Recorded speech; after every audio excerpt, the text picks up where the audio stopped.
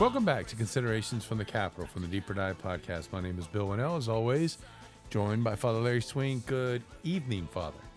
Yeah, good evening, everyone. Sorry about the delay, but we had some technical difficulties, and I thought better late than never. So maybe you'll hear two podcasts, one tomorrow and today's on the same day, or maybe if you're just bored, you might have checked out. So anyway, yes, let's do it. All right, today's the memorial of Isaac Jogues and companions, and Father will reflect on today's gospel from St. Luke. The Lord said, "Woe to you who build the memorials of the prophets whom your fathers killed. Consequently, you bear witness and give consent to the deeds of your ancestors, for they killed them, and you do the building. Therefore, the wisdom of God said, I will send to them prophets and apostles. Some of them they will kill and persecute, in order that this generation might be charged with the blood of all the prophets shed since the foundation of the world, from the blood of Abel to the blood of Zechariah, who died between the altar and the temple building. Yes, I tell you, this generation will be charged with their blood. Woe to you, scholars of the law! You have taken away the key of knowledge.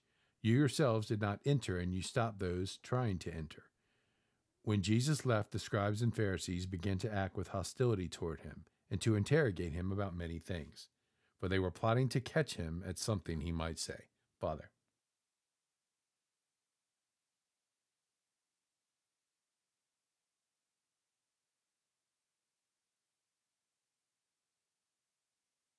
You got your fingers chewed off. Would you, after leaving for a time, taking vacation, would you go back to that job? Well, I'll tell you why. In today's gospel, we see here our Lord Jesus tells to the Pharisees, he says that they says to the deeds of their ancestors, for they killed them, and you do the building. And he says, therefore, I will send to them prophets and apostles. Some of them were killed and persecute, in order this generation might be charged with the blood of the prophets.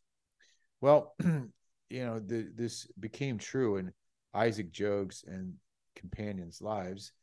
These are the North American martyrs, and they gave their blood for Christ. They gave their life for Christ, and it is one of the most gruesome, powerful stories I've read about martyrdom in modern times.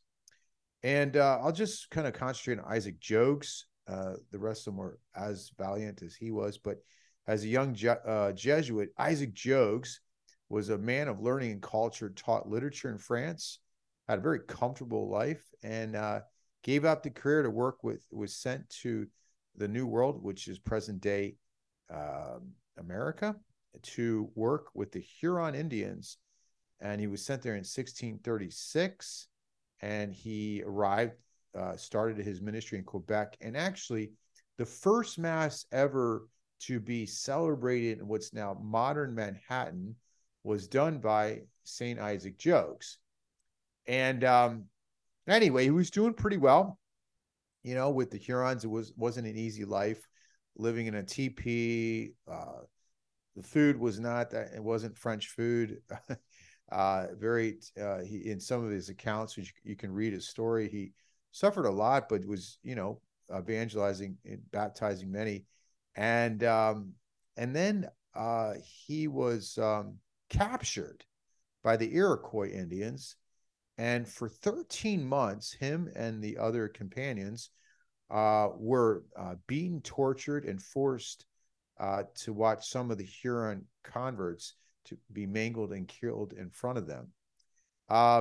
And one of the sad parts about this encounter and the sufferings that Isaac Jogues went to is that one of the things that the Indians did to him is that they cut and chewed off and burnt several of his fingers. So literally chewed his fingers to the bone. I mean, can you imagine the pain and suffering and just watching as someone's chewing your fingers off? Anyway, sorry to be so graphic, but heck, it's a true story. Got to give the guy credit. He escaped, got back to France, and Pope Urban VIII gave him permission to offer mass. Imagine, because you had to get special permission to celebrate mass with mutilated hands. And the Pope said it would be shameful that a martyr of Christ not be allowed to drink the blood of Christ. In other words, it would be a shame for a man who's been through so much suffering not to offer mass. And so, he went back a hero, and he might have sat back and thanked God for his safe return and died peacefully in his homeland. Went back, could have gone back to teaching literature. And hey, man, he's done his duty. But no, he asked his superior that he could go back to the Hurons. Now, remember, he got his fingers chewed off last time. He's going back. And the zeal and his love for Christ was more important than the fulfillment of his personal dreams. And in a few months later, he sailed back to the Hurons in 1646. He went back, and he and another priest offered his services to the mission, to all those there, set out that for the Iroquois country, in a belief that a recently signed peace treaty would be observed. But they were captured by the Mohawks. And on October 18th, Father Isaac Jogues was tomahawked and beheaded. John de Lalande, his companion, was killed the next day in a village near Albany. Wow, what courage.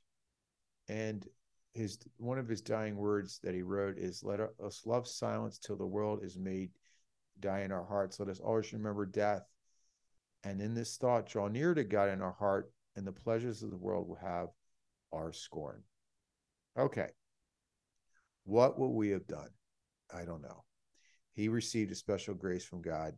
But when reading this and looking at the words of the scripture, I thought, good grief, how much I complain with the daily pinpricks of life, that just, that kind of irritate us. And this guy, once again, not to be graphic, but like this guy who got his fingers cut off and chewed off went back and just continued to do the work when he didn't have to. And I sat there and I thought, my gosh, I have so much work to do in order to ever be a martyr. And I think you would agree, maybe you do the same. And sometimes we struggle with just the little sacrifices that God asks us to do, or maybe there is some pain we go through daily, but I got to admit, it's probably not as bad as getting your fingers chewed off. So, what a guy, what a person to look up to, what a man of valor. And maybe this week, as we finish up the week, it's thank God it's Friday for many of us. You're thinking, but maybe Fridays are the worst day of the week for you.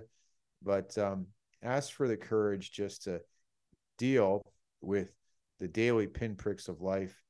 And if your fingers hurt a little bit, just remember this guy gave them to Christ. So St. Isaac Jogues, pray for us. We'll see you guys in the morning. Peace.